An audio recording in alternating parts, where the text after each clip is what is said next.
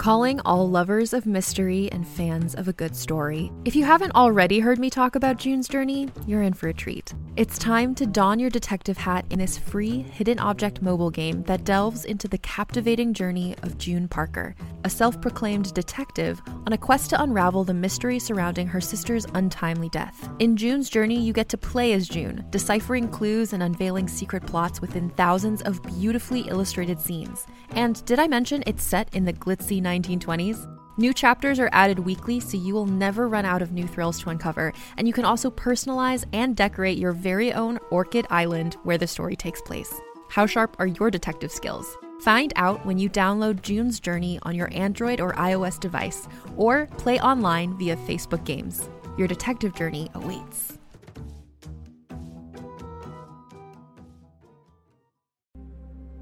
I want to take a second to tell you about a podcast I think you'll really like, Mayday. No one is prepared for disaster. No one knows exactly how they'll react in a plane crash, an earthquake, or when a lone gunman decides to open fire.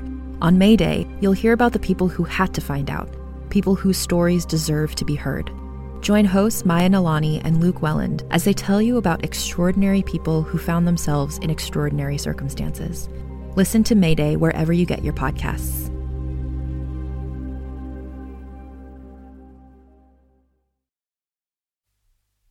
Hi, welcome to the Drilling, Excavating, Corrections, and Apprehensions Group.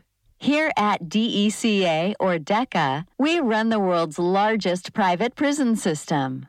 We are responsible for locking up and disciplining criminals from all corners of the Western Democratic Union. But at DECA, we don't believe in just disciplining. We believe that there is a way for every human to keep adding value to our economy.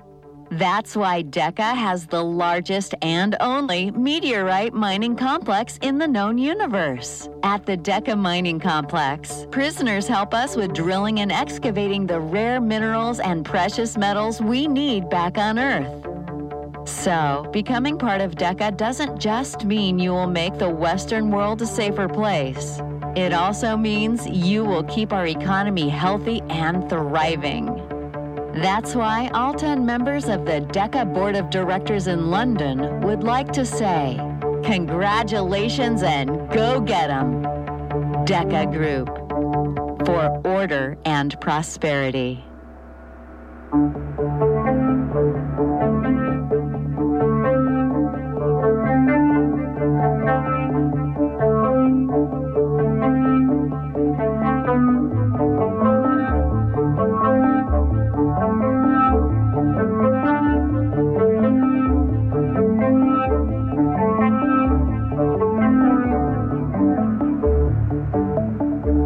Tape number 5, The Communicator.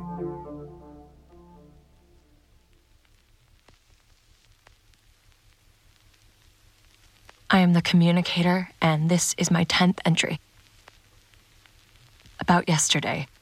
I feel like it's partly my fault. I didn't see it coming. None of the attacks. And I should have. It's a miracle he didn't kill her. It's a miracle the cleaner didn't kill the cook. He kept punching her that first time. It was horrendous. You could hear the punches. I mean, you could hear the bones in her face. I had been paying extra attention to the cleaner the days before it happened. Apart from the cook, of course. Everyone is paying extra attention to her. But I had a bad feeling about the cleaner. He needs structure, and he needs to be in control. Ever since things are changing in the 8 rooms, I knew there was a possibility of him losing his shit, but I never, ever anticipated something like this. Right before it happened, I was with the cook. We were exercising together. I'm spending more time with her to try and understand her like I understand most of the others. The cleaner walked in with the doctor. Well, he stormed in, actually. He was holding the scissors from the hospital room. There was blood on them. He said he found those right next to the bed the cook slept in the night before. That doesn't prove anything, of course, but in his mind, he had just solved the murder. He threw the scissors toward the cook's feet and outed her. I pointed out how anyone could have put the scissors there, that we shouldn't jump to conclusions. The teacher was also in that bed, for example. It could have been her, for all we knew. That made the cook feel sorry for her new friend, and she jumped in to defend her. She turned against me. She shouldn't have done that. I was trying to help her out. How does she not see that? I just pointed at the teacher as a hypothetical. Anyway, the cook tried to turn me into a suspect. She said I might have done it for all we knew. And that was the final straw for the cleaner. That's when he lost it. He moved really fast. No one was able to stop him. He grabbed the cook and threw her against the wall. Then he jumped on top of her and just punched and punched. He kept going. There was no way for her to defend herself. Someone pulled him away from her and dragged him to the other side of the room. I couldn't see because by then, every light had gone dark. First, I thought it was just the entertainment room, but every light in every room had gone dark. I instinctively reached out to find a wall, to be able to make sense of the space again. When I found one, I just leaned against it and waited for something to happen, for the lights to come back on. You could hear the cleaner and the cook breathing heavily, also waiting. Then, slowly, a yellow light started shining in the kitchen. The cone had started glowing very faintly. I could see two people standing over the cleaner. He sat up against the wall. I could see his chest going up and down. The cook was still on the floor. She wasn't moving. I told the farmer and the doctor to help the cook up and get her to the hospital room. They asked how they were supposed to do that without any light. I told them to go slow and use their hands to find their way. I hoped the cone in the dorm was glowing also and would illuminate the hospital room a little bit. The leader and I waited in the entertainment room for everyone to leave so we could talk to the cleaner. He was still sitting on the floor, up against the wall. We talked to him for a very long time about order and about his role, about the instructions and how to interpret them in times of chaos. I knew we had to try and get through to him as fast as possible. My eyes started to get used to the darkness, and his face started appearing. The cleaner's face. It started coming back out of the darkness. He didn't look entirely like himself anymore, though. He's changing. His eyes were empty. I have to reinstate order quickly, or who knows what he will become.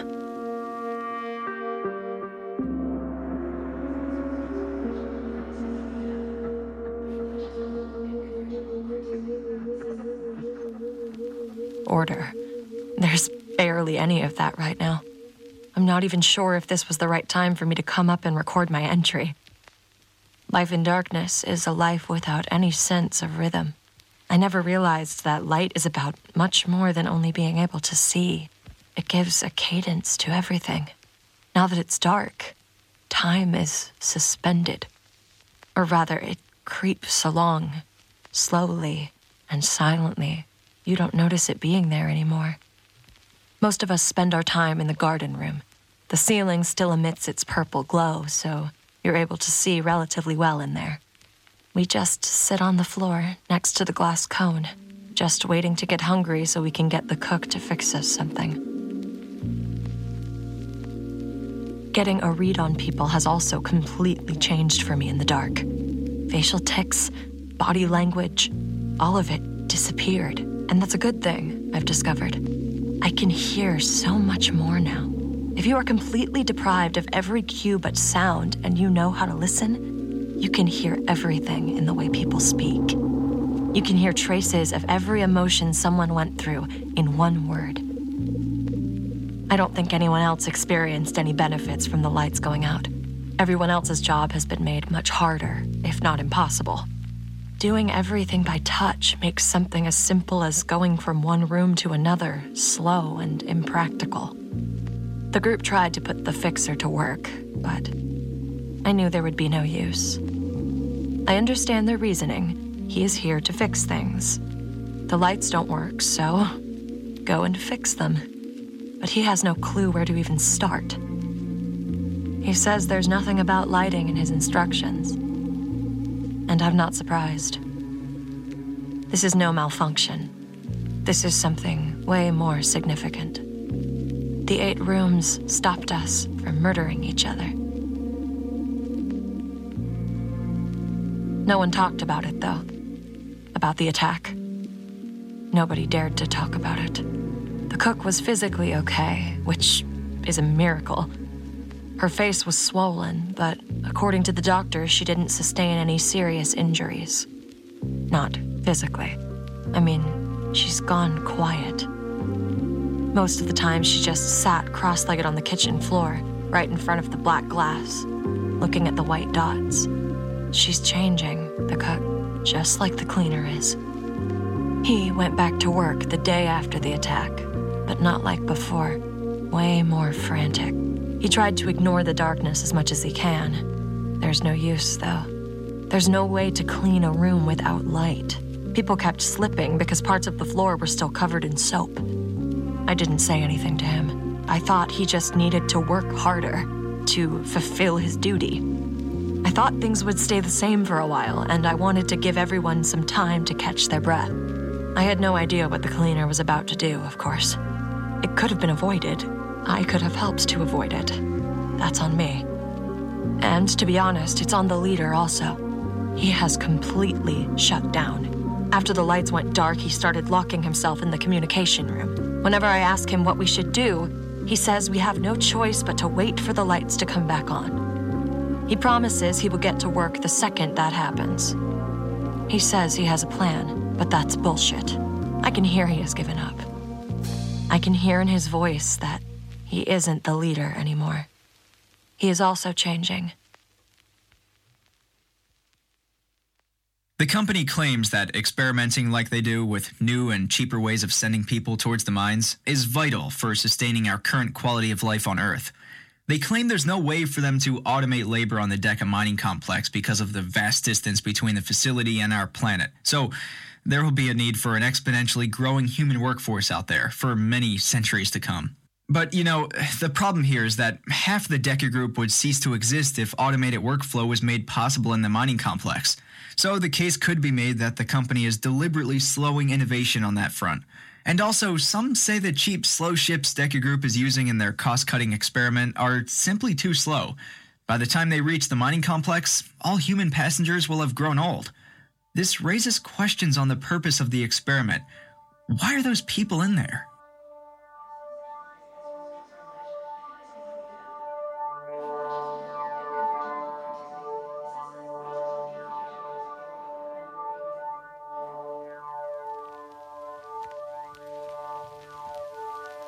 So, here's what happened. I'm on my way to the dorms. I have to go to the bathroom. Most of the others are in the garden room, as usual. I get into the elevator somehow, and I slide my hand over the wall to locate the triangle pointing down. The doors close, and I lean against a wall. Being in the elevator is horrible now.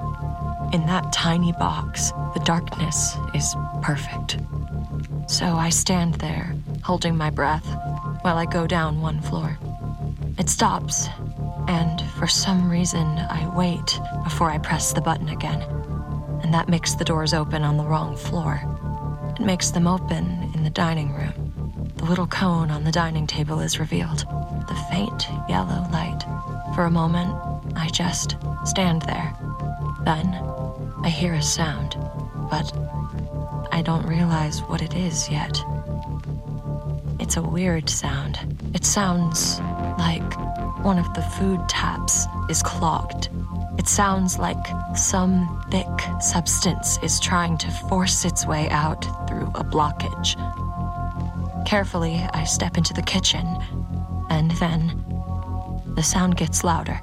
I hear the high-pitched squeak of soles rubbing over the floor. That's when I realize someone is choking right in front of me. call out, "Hello?"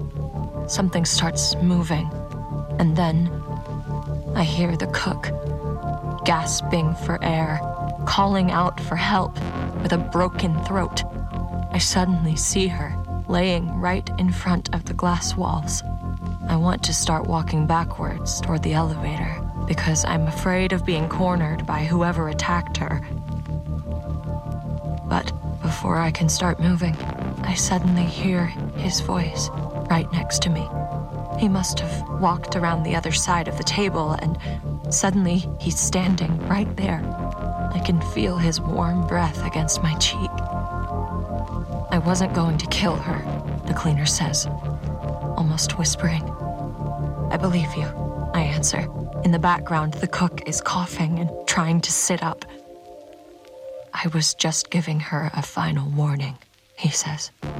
I can hear the anger in the cleaner's voice, the aggression, but also his desperate grasping. He was pressing down hard on the cook's throat, not just to keep the air from going in, but also to try and squeeze out all the things he doesn't understand. Rebellion, critical, independent thinking, disdain for authority, existential fear. So, I give understanding and order back to him. "You will do exactly as I say," I tell him. "Do you understand?" He says he does. "You will stand there and do nothing while I check on the cook. Then, we will go back up to the garden room together. You will follow me there. When we are up there, I will talk to the group. I will reinstate order. Do you understand?" He tells me he does. So, I turn to the cook. She's on her feet again. I can see the dark outline of her body against the glass walls. Apparently, the glass emits some kind of light. She's just standing there, hunched forward, her arms dangling a little bit, her hair messy from the fight. But I feel intimidated. Like everyone else around me, she's also changing in the darkness. And I realize in that moment, if we don't quickly find a way to turn the lights back on, that girl could become our new leader.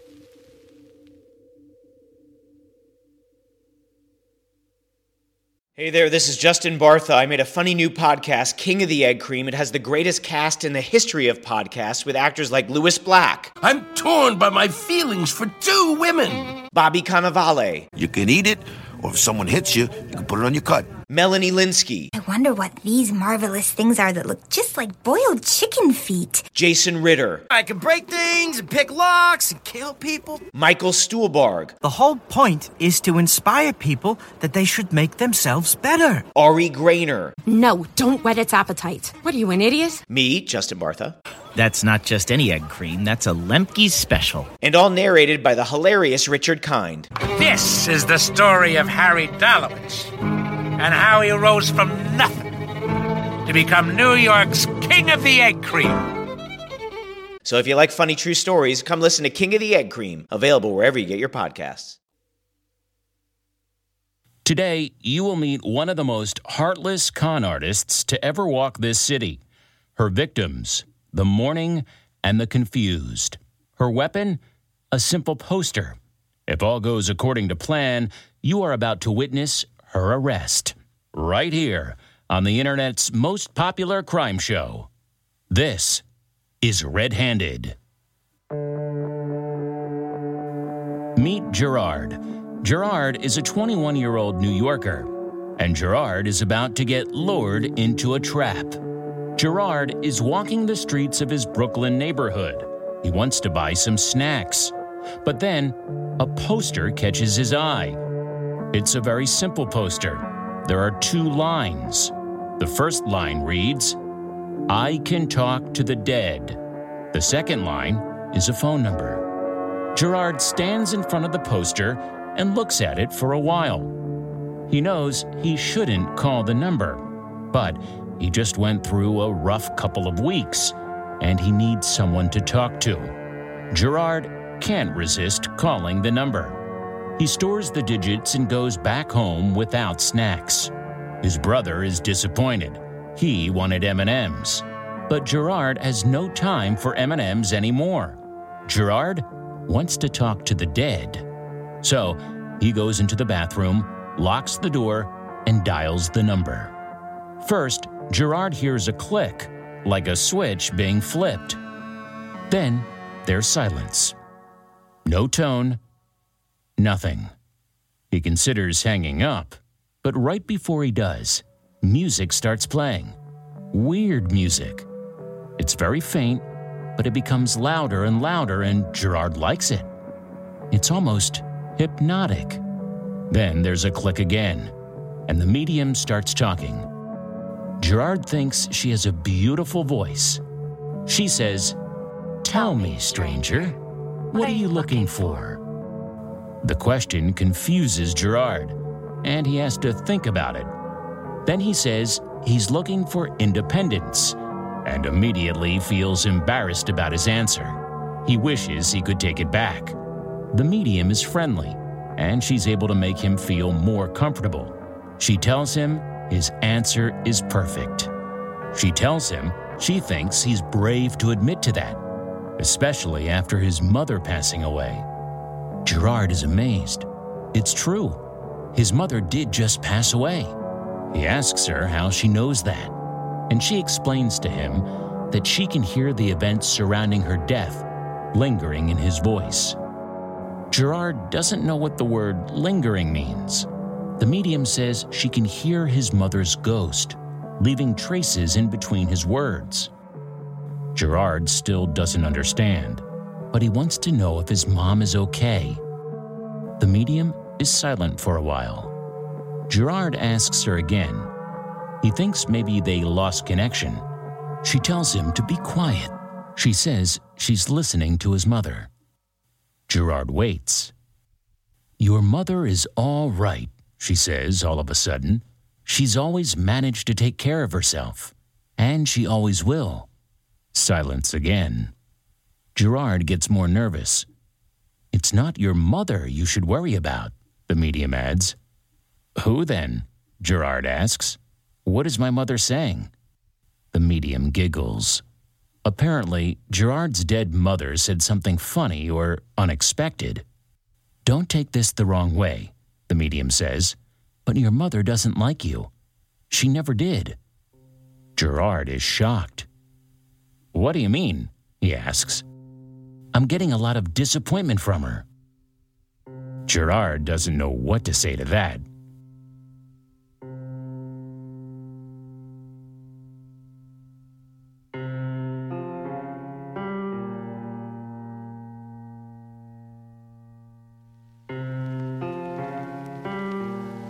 I rode the elevator back up, and I marched towards the cone.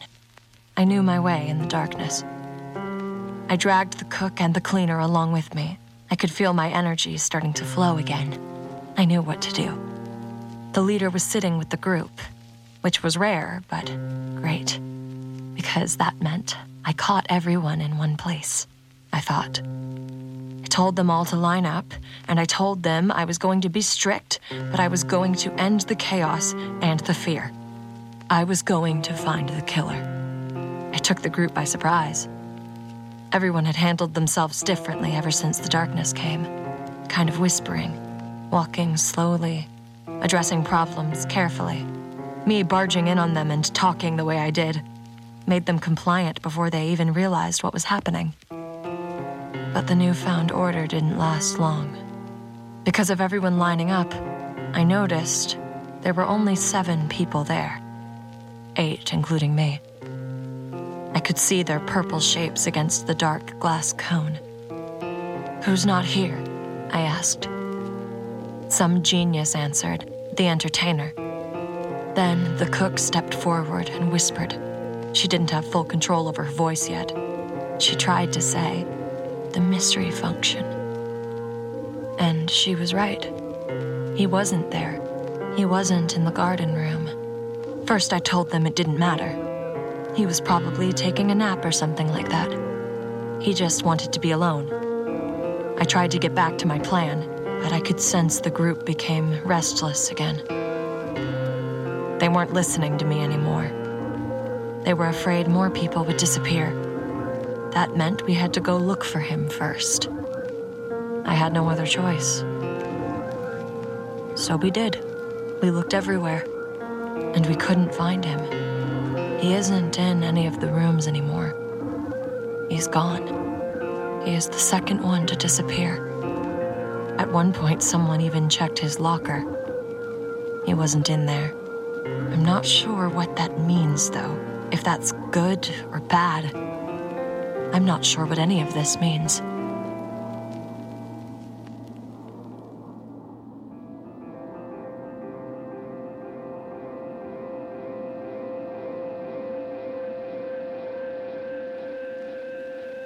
I am the Communicator. This is my 12th entry. After the mystery function disappeared, I stopped walking around by myself. Except when I go to the bathroom. I don't want to be alone. Ever. So, I slept with the farmer, and I made sure he had a good time. He's big and strong. I want him to protect me from the cleaner. And if the cleaner isn't the killer, if I'm wrong and the farmer is the killer, then I want the farmer to really, really like me. I try to go wherever he goes, and I listen very carefully whenever we go into another room to hear if someone is sneaking up on us. I listen for breathing or footsteps all the time. This may sound like I'm overreacting, but everybody's scared like that. Some let on more than others, but no one's sure what's going on, and everybody's scared. This morning, the farmer left me, and he didn't come back. Everyone's sitting at the kitchen table. Well, everyone that's left anyway. But the farmer isn't there. Apparently, he said he would just go up to the garden room real quick to check on the carrots or something like that. But he's taking too long. The cook starts serving breakfast, and I excuse myself. I call the elevator to go to the garden room. I tell them to come looking for me if I take too long. In the elevator, I start feeling a little anxious because of being alone. But when the doors open, I walk in anyway. I try not to walk into the bushes, so I shuffle along slowly. I call out to the farmer a few times, but he doesn't respond. And when I stop calling him, that's when I hear something. Again. I hold my breath and I listen carefully. I hear voices. I hear people talking. There's multiple voices. They take turns, it seems. I stand there for a second to try and calm myself, and I listen to the voices. The sound is kind of muffled. These people are standing outside of the garden room, and I wonder if maybe there's a way I can hear the others talking from all the way downstairs in the kitchen. So, I decide to follow the sound to find out. I start walking deeper and deeper into the greenery. I can distinguish male and female voices now, but I still can't make out what they say. By shuffling, I can stay on the pathways, and I don't have to worry about tripping. I come closer, and the voices start becoming a little clearer now. And I think I recognize one of them, but I'm not sure from where. I start shuffling faster because I want to know who is talking and what they are saying before it's too late, before they leave or the illusion evaporates, or before I wake up. And then I walk right into the cone. I bump right into it. Luckily, my hands are in front of me so I don't break my nose. I fall backward and land on my butt, and I suppress the reflex to curse out loud. I just sit there and listen for a second. But the voices are gone, just like that. I stand back up and I try to let my eyes get used to the purple glow from the ceiling. And then I hear footsteps. First I freeze, and then I hear them again. Someone is walking around in the garden room, right on the other side of the cone. I call out to the farmer again, hoping it's him. but whoever is walking up to me doesn't answer. So, I run like hell.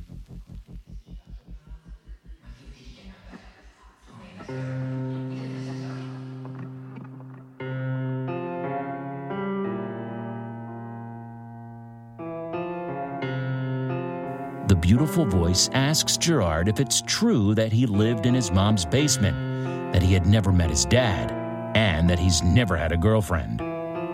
Gerard stands up and thinks about hanging up the phone. He wants to go back outside to get snacks instead of talking to his dead mother, who is apparently disappointed and mad at him. But the medium persuades him to stay. She says she can help him. The only thing he has to do is tell her the truth and his credit card number. Gerard sits back down and admits he's single, and he did live with his mom. The medium tells him it's okay. She asks him if he has a credit card. He does. She says she can come over to his place if he would like that. They would put together a step-by-step plan to make his mother proud again. We could spend some time together, she says. Gerard would like that. He would like to make his mom proud, and he would like to spend time with the medium. He gives the medium his address and his brother's credit card number. Gerard is allowed to use the credit card only in case of an emergency. He feels his dead mom calling him a disappointment constitutes as one. The medium tells him she can't wait to see him. He tells her he can't wait either. He can't wait to see what she looks like. After Gerard hangs up the phone, he sits in the bathroom for a while. He looks at the yellow tiles. He senses he is not completely aware of what is happening.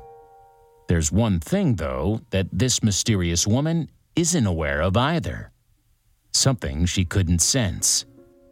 After his mom passing away, Gerard moved out of her house and into his older brother's apartment. His older brother was sitting in the living room watching TV right at this moment. His older brother, who was a police officer.